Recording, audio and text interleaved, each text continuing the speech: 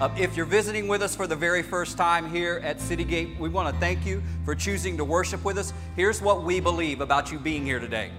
We believe it's not an accident. We believe it's an appointment. And so we really honor the fact, and we're humbled by the fact that you would choose to be here today. And so, but at the same time, I want you to know our senior pastor, Pastor David Pleasant, is away on vacation. Much needed vacation. I'm going to ask this as a request that you pray for him, that he would be refreshed, re-energized. We've just come out of about a 7 or 8 week series entitled You Asked For It. And in the last 3 weeks, Pastor David has preached about forgiveness. Now, how many of you have been to any of those messages? You've heard at least one of those 3 messages. Okay, wonderful. So the first message of forgiveness was about what forgiveness is. And it's the command of God that if we will forgive, God will forgive us. The second week, the week of forgiveness, Pastor talked about what forgiveness is not. Because many times we hear such things out in the world that in order to forgive, we have to forget. And that is not biblical. God never asked us to forget. In fact, I think it's just the opposite. And here's what I believe about it. I believe that those scars that we have in our life, remember Pastor David shared about the scar that's on his chin? He'd always remember how he got that. I believe that God will actually use those scars to remind us not only of where we've been, but what he has brought us from and through. Can someone say amen? So last week, Pastor David spoke a powerful message about sometimes the most difficult person for us to forgive is ourselves, especially when we have been the offender or the abuser. And Shelley and I, my wife, we shared our testimony. If you did not hear that, I encourage you to go hear. Because if you heard our testimony last week, you would know, and bear with me for a moment on this. I'm going to set Jesus aside for just a minute, but I promise I'm going to pick him right back up, okay? Outside of Jesus, I am the least worthy of anyone to be able to preach the gospel today, outside of Jesus. If you know our testimony, I don't deserve to be up here. But isn't that what grace is? We get what we don't deserve. And what does His mercy say? We don't get what we do deserve, right? Isn't that right? But isn't that the gospel? Well, I want to thank you for the love and support that Shelley and I have experienced this past week. After sharing our testimony, it's been amazing because I'm going to pick Jesus back up for the rest of my life. How about that? So here's what happens because of Jesus, because of what He's done in my life. He bore the stripes for my healing. He died a brutal death on a cross, and in doing so, He shed His blood to cover my sins, to save me from the enslavement of sin. And then He resurrected from the dead. We have the power of the resurrection so that I have authority to stand here before you today and preach the gospel of Jesus Christ, that Jesus is Lord and He's the Lord of my life. Can someone say amen? So as we kick off this new series today, this new series is entitled Harvest. I'm going to preach a sermon or a message today that is entitled Parable of the Sower, but a lot of people like to call it Parable of the Soils, and I even kind of like the Parable of the Souls, because that's literally what it's talking about. It's talking about our souls, our hearts, not our physical heart, but our spiritual soul, our heart.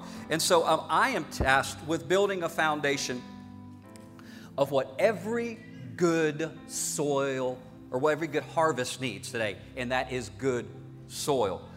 So we're going to look at Scripture, Matthew 13, if you will turn to your Bibles real quickly.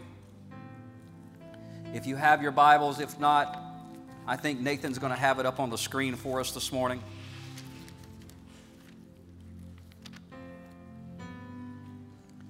And we're going to start with verse 1. Now, it's 1 through 23 in the text. I do not have time to go over the middle of the text. I'm going to give you a synopsis of it, but please do me and you a favor.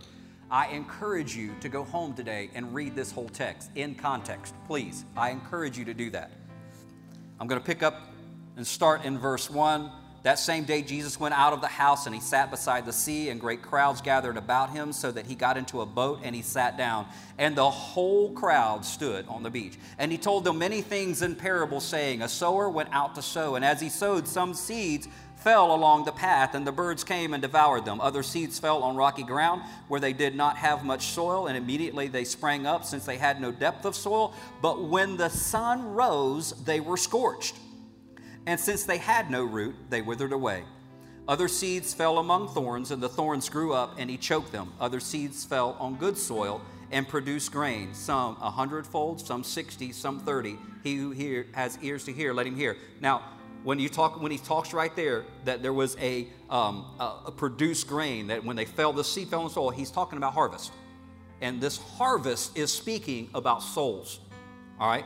Now, he goes through verse 10 through 17, Jesus does, and he explains the reason of the parable, but in this he quotes the prophet Isaiah, and he tells the people about how some people's heart are hardened, some eyes have been scaled over, and some ears are dull of hearing.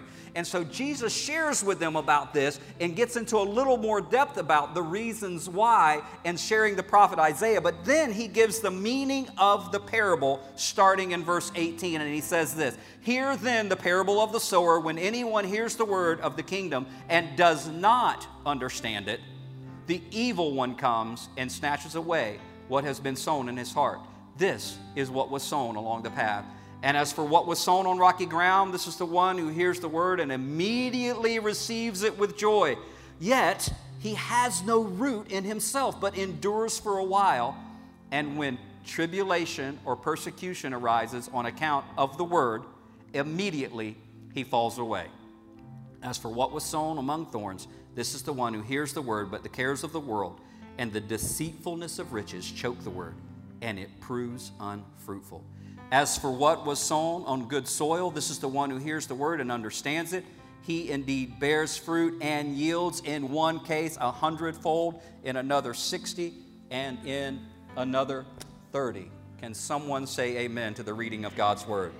Let us pray. Heavenly Father, we come before you in the precious, the matchless, most powerful name of Jesus Christ. God, I pray that you would anoint every single one of us today, our eyes, our ears, our hearts, our minds, to receive all that you have for us. I pray that you would plow up the soil of our heart, that as your word is sown today, that it would be sown into good soil. And I ask you, Lord, that you would empower me by your Holy Spirit, that I would decrease so that you might increase. And we give you all praise, honor, and glory. In Jesus' name. And everyone said, amen. Amen. All right, so let's just jump right into this thing. I want to give you a little bit of a background before I do. Oh, man, okay, I want to make sure that I bring Nolybug up. My grandson is here today, and I don't get to show him off very much because my son pastors at another church, and he happened our oldest son, and so I was going to show him off. So I'll try to show you him a little bit later in the message. So we're going to jump into this thing 2 feet today, really quick. I'm going to give you the backdrop. So basically, what Scripture tells us is that Jesus was meeting in someone's home. Many commentators and theologians believe that as Jesus exits his home, it says that he goes to the sea. The water side that is being descriptive here is the Sea of Galilee. And so as Jesus goes to the sea, some people believe that he was actually trying to go and get away for a time of prayer and meditation, to really just, once again, really just to get close to the Father, hear the voice of the Father. But here's what happened. Bible tells us that he was surrounded by a crowd of people. Now, I want you to think about this for just a moment with me this morning, about just our area, Southwest Florida. If we got word that, because at this time in Jesus' structure and junction of his ministry, he had already performed miracles, he had already been teaching, and these people were raised from the dead. One person's hand didn't even have a hand, and a hand is now on this person's hand because of Jesus praying for them and that miracle. You have all these different, water was turned to wine. So you have these dozens of miracles that have taken place. Now, if somebody in Fort Myers was raising people from the dead, if somebody in Fort Myers had prayed and their hand had been put back to where it was supposed to be and how it was supposed to be, and maybe they raised your daughter from the dead, maybe they healed your son, or maybe they cast demons out of your friend, wouldn't you want to be around them all the time, or at least go and hear and see them? Wouldn't you want that? Well, I mean, so you have to understand the people. Man, they wanted to hear him again. They were wanting to see him again. They were wanting to experience maybe more signs and wonders. You can't blame them for constantly following, because at this time of his ministry, people were following him everywhere. There was hardly a private place for him to get to. So he gets to the edge of the Sea of Galilee, and here he is, and he does something new in his teaching. Not that he didn't tell stories before, but now he starts to teach in parables. So it's important for us to understand what a parable is. What is a parable? You don't have to be a Greek scholar to understand the word. Now, my wife and I had a little bit of disagreement on how to pronounce the English word P-A-R-A-B-O-L-E. That's the word for the English, in the English dictionary, for what Jesus used as a parable in the New Testament. And I pronounced it parabole, but she corrected me. And so what I did, what any good husband would do, I went to that Google thing where you can listen to what people say, right? And I did, and I listened. Here's the crazy thing. 8 different ways to pronounce the word. I'm like, and so neither one of us were wrong. Praise God. Oh, man. I'm just so thankful that we were both right in one instance, all right? Now, husbands, I wasn't going there, you guys. Listen, I wasn't going there to try to prove my wife wrong. I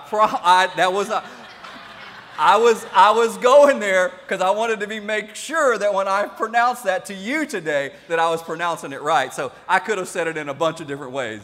But needless to say, so what is a parable or a parabole or a parable, as some of them would say? It's literally laying something beside something else. So it's like a parallel element. You lay them, and then you begin to compare them. So what does Jesus do here? What Jesus does is he takes a story, right next side of it, he gives a spiritual truth so that you can compare them and better understand them. All right, everybody got that? So here's what we're tasked with today as a congregation. We are tasked with this: to seek the Lord on what kind of soil that our heart is today, currently. I want to make a confession to you. At some point in my life, I have been every single one of these soils that I'm going to talk to you about. Every single one. There's no getting around it. I can't act like it didn't happen, but I have been one of these 4 soils. So the very first soil that we're going to get into today is wayside. I want you to look at your neighbor. You're going to have to do this a few times today. I want you to look at your neighbor and say, wayside. So interestingly enough, about the soil wayside, it wasn't a part of the prepared soil. There's 4 different soils, and all the other 3 are part of the prepared soil, but this was not. So what does Jesus say to them about this? Now, we have to understand the context of this. He was by the Sea of Galilee, so thus he was in a fishing community, but it was also an agricultural community, right? And so he says this. He says, a sower went out to sow, and as he sowed, some seeds fell along the path, and the birds came and devoured them. So he used agriculture and farming because it was what they were used to. Now, Nate, do you have that slide for me? So Shelly and I have been to Israel, and this very much looks like the terrain. I don't know how they farm there. I mean, literally, it's mountainous, it's hills, it's rocks everywhere. We've got a couple of professional farmers here in our congregation today, and I know these guys. They are really good at what they do. And one of the things about Florida in farming is that you can look literally a mile or 2 out flatland, and you see. It doesn't matter if it's watermelons, if it's cucumbers, tomatoes, peppers. It doesn't matter. You can see. That's not the way it is here. you could see the different levels and tiers that are here. So what in Israel, basically what it is, that they're divided into, the fields are divided into these long strips for cultivation. And in these strips is about a 3-foot narrow piece of pathway that people walk on.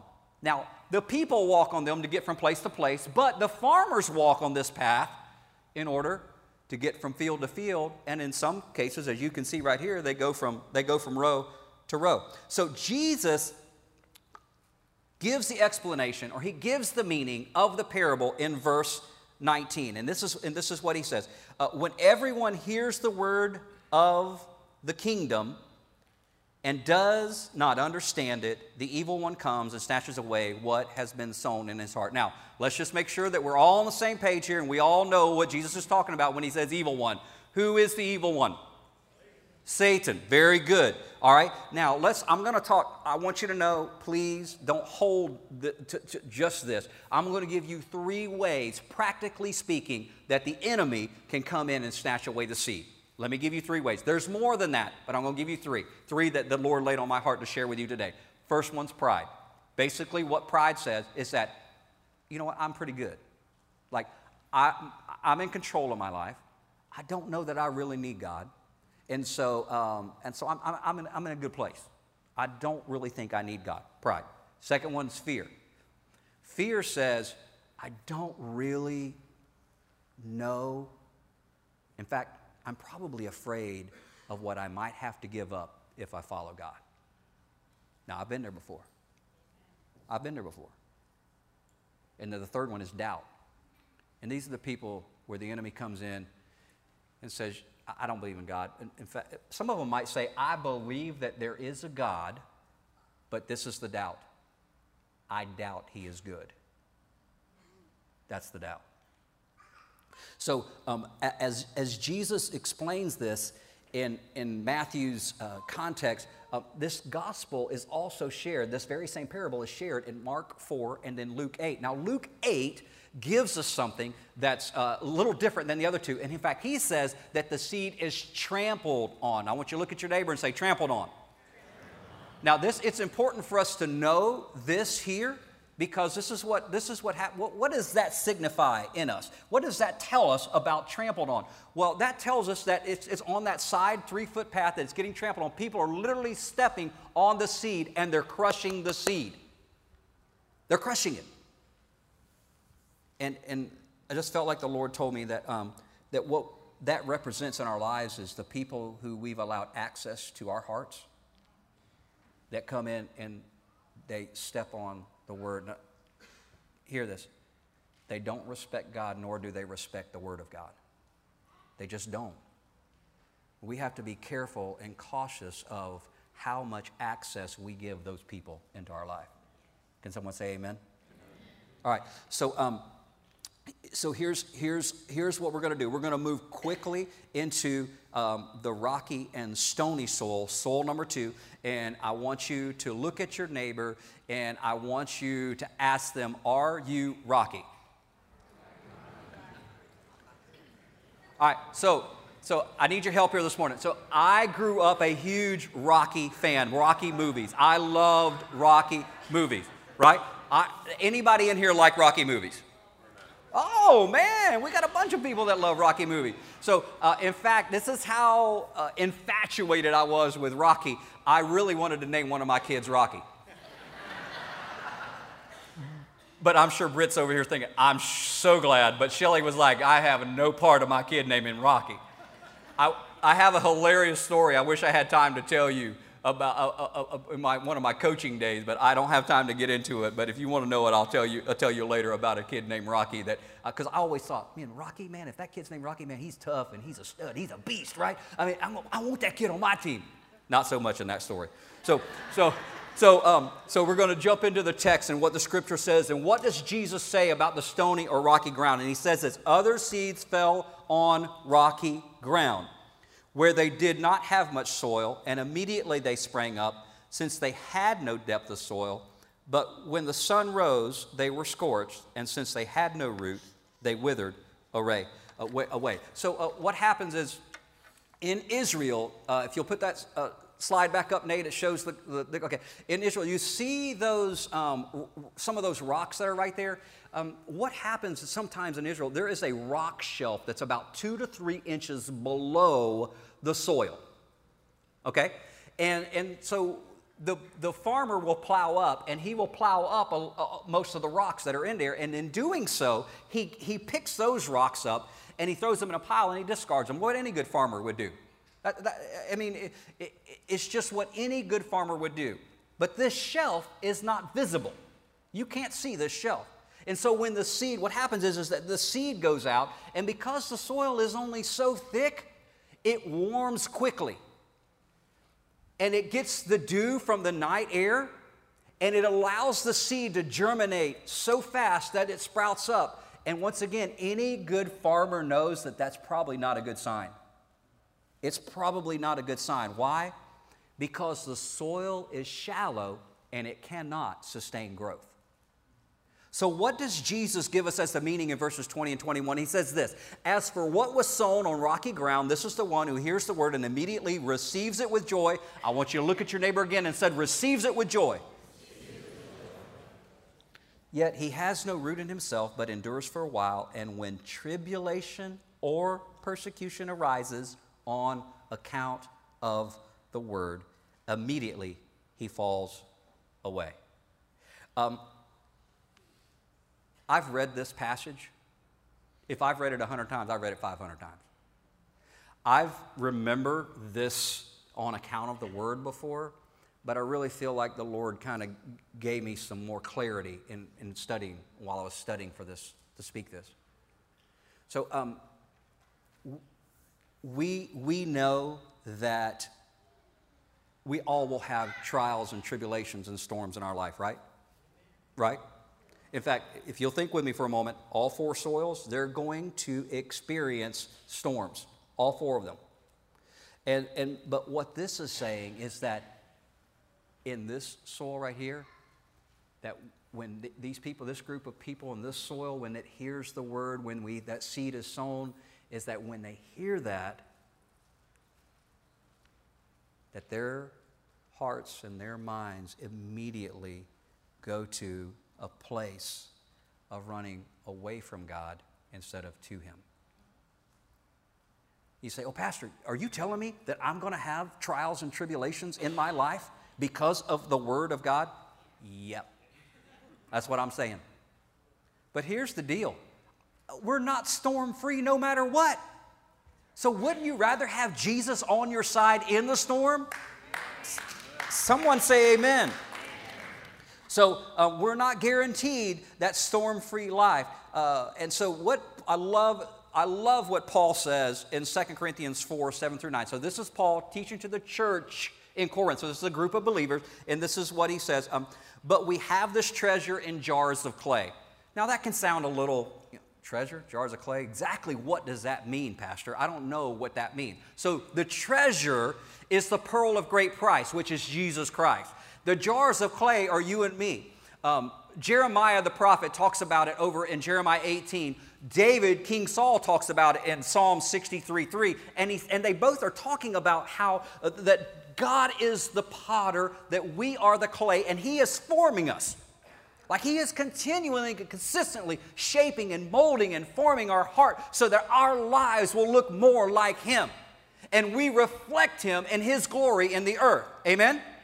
Okay, so that is what they're talking about here when Paul says, when he says this, that we have this treasure of Jesus Christ in jars of clay. We are the body and the temple of God. And he says, to show that the surpassing power, hear this, belongs to God and not us.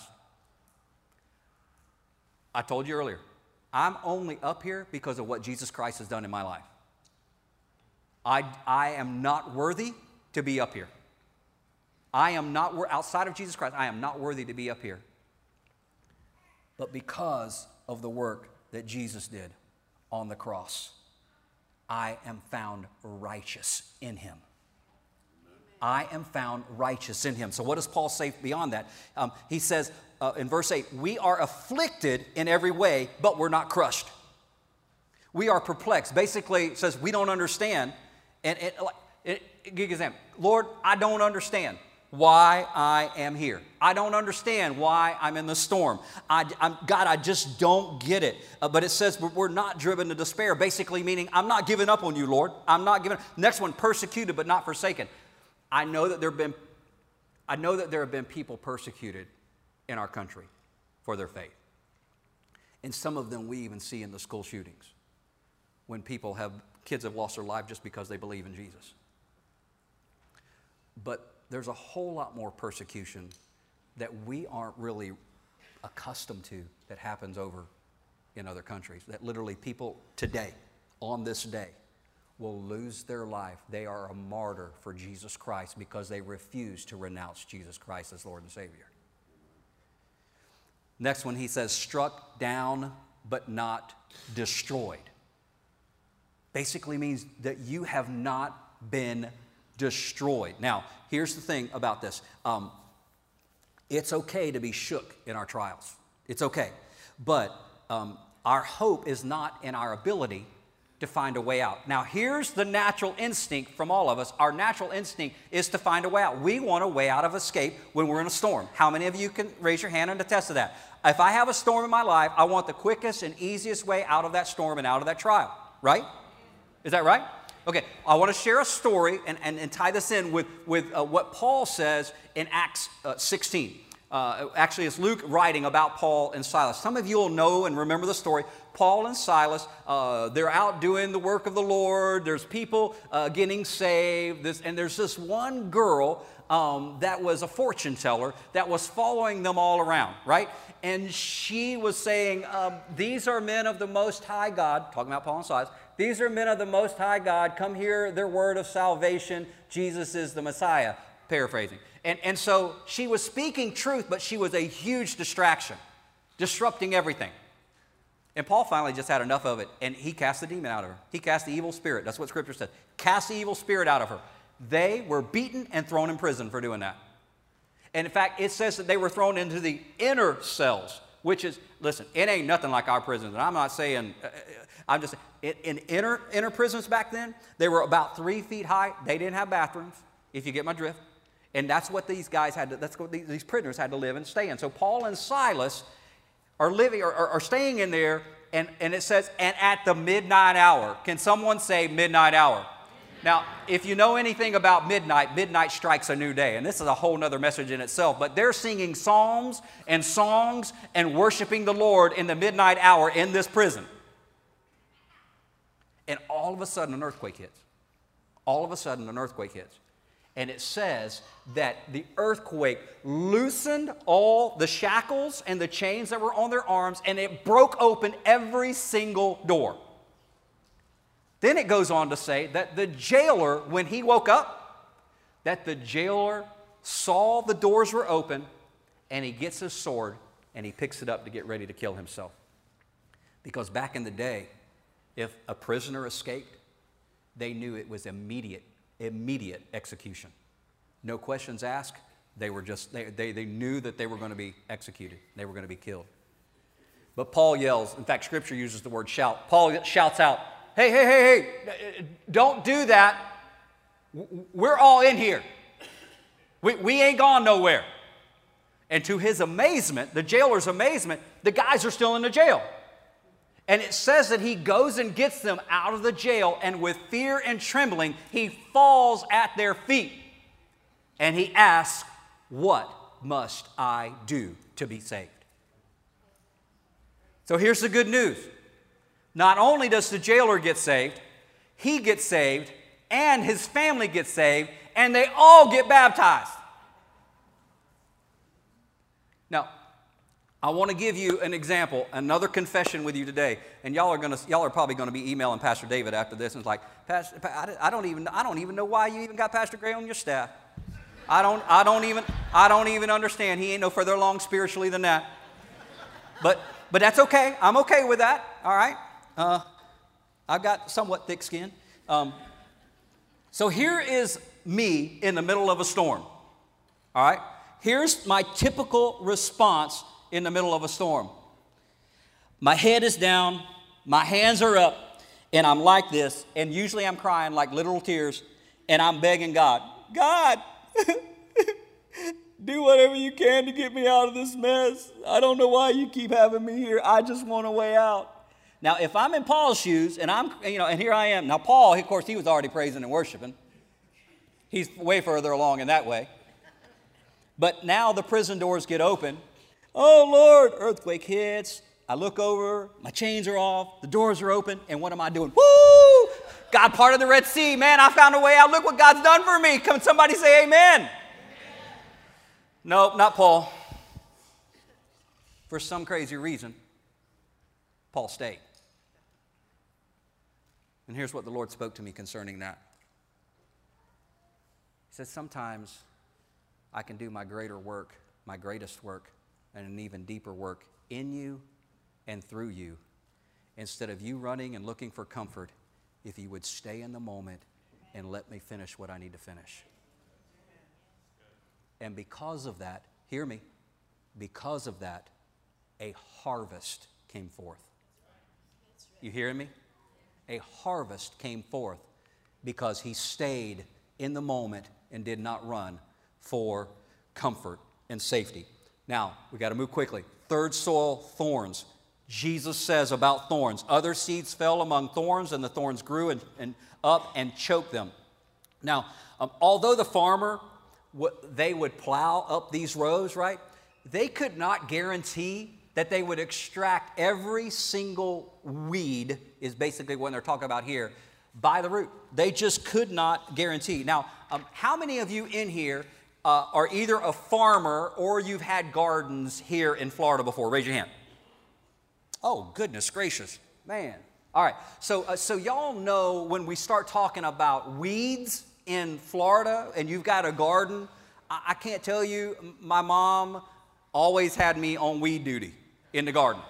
She's here today, and so I couldn't stand gardening because of the weeds. I hate the weeds, and here's what happens with weeds.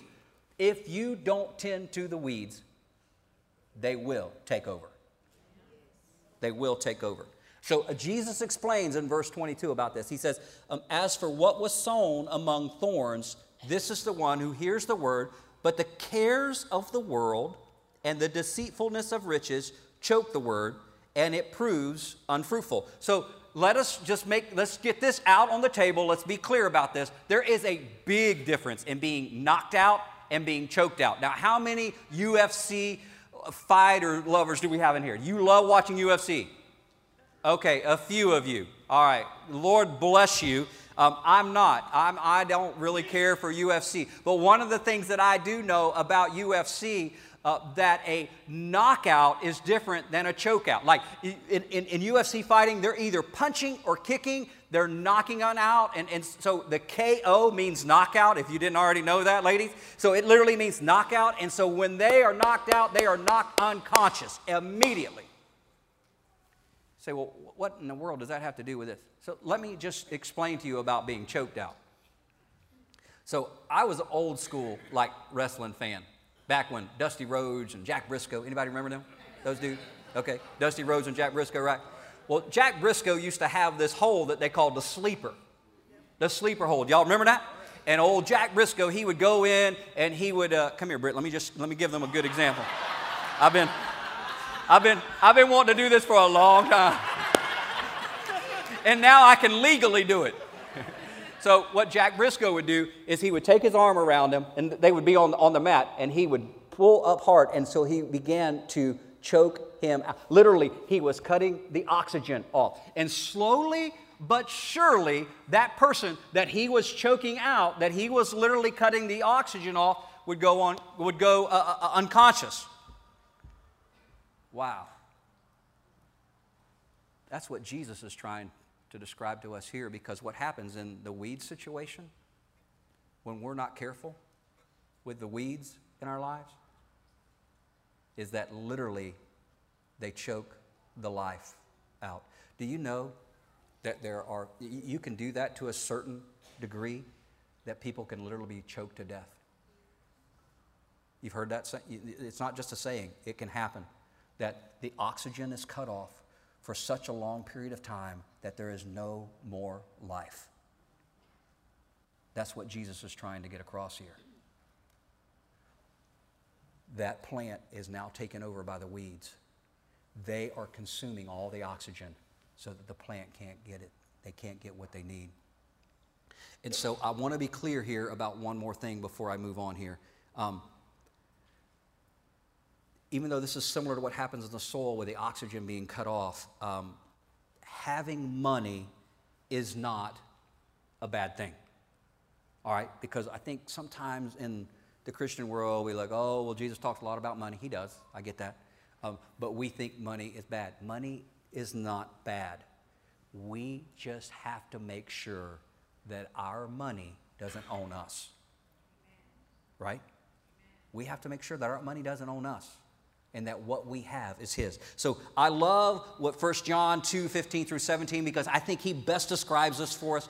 And John tells us, it says, do not, listen what this is so clear. Do not love the world or the things in the world. If anyone loves the world, the love of the Father is not in him. For all that is in the world, the desires of the flesh, the desires of the eyes, and the pride of life is not from the Father, but it is from the world. And the world is passing away along with its desires. But whoever does the will of God abides forever. Now, you remember Jesus in his Sermon on the Mount, famous Sermon on the Mount. He says in Matthew 6:33 that seek you first the kingdom of God and His righteousness, and all these things will be added unto you. Let me paraphrase this. All these things doesn't mean necessarily all the boats, cars, houses, money, sex, all that kind of stuff. No, that's not what he's talking about here. What Jesus is declaring is that all these things added unto you will be all that you need to live an abundant life and bring me glory into this earth, so that they will see me, the Son of God, as who I really am, and that I am their only hope, and I am the only one that can set them free from their sin. Can someone say amen? That is the gospel in a nutshell. We seek Him first. All these things will be added unto us, because our righteousness is nothing but filthy rags. That's not me. I'm not telling you that. That's the Word of God. Over and over, God declares throughout His Word that there are none righteous, no, not one. That Jesus Christ, His Son, is the only one that's ever been to this earth that's righteous. So the final soil is good soil, soil number 4. And Jesus says in verse 8, other seeds fell on good soil and produced grain, some 100-fold, some 60, some 30. He who has ears to hear, let him hear. This is an important statement. You need to know that this good soil that Jesus is talking about here, it is not good because of what the soil can do in of itself. Think about it for a second. What can the soil do for itself to make it good? You say, well, Pastor, well, does that mean I don't have a role in this? Yeah, you have a role. You have a role. Your role is to surrender. Your role is to surrender. Your role and my role is to surrender to the lordship of Jesus Christ, because He is the faithful farmer. And now listen, that farmer that he's talking about here, he's the one that's done all the work. Think about it. He's done the plowing. He's done the throwing of the seed. He's done all of it. It's all come through the farmer.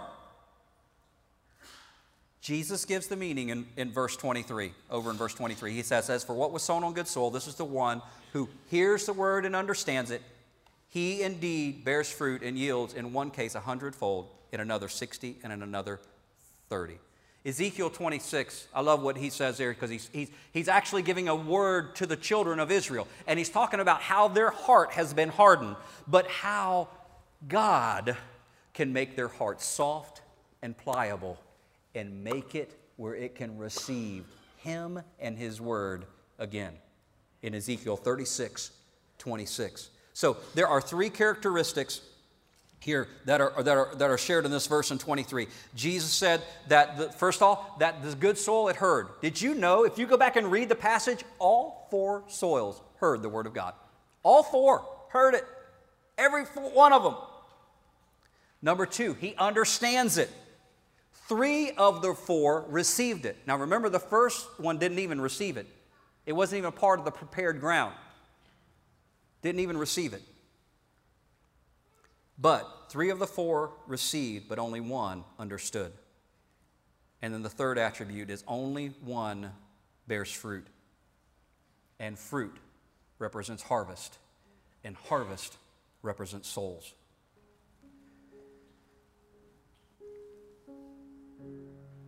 I know we started out today and I said we're kind of tasked with this. God, show us, what soil. What soil is the condition of our heart currently today, right?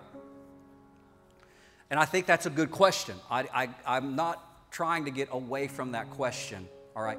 But here's what I want to offer to you today as probably a priority or a primary question, even before that, is who owns the soil?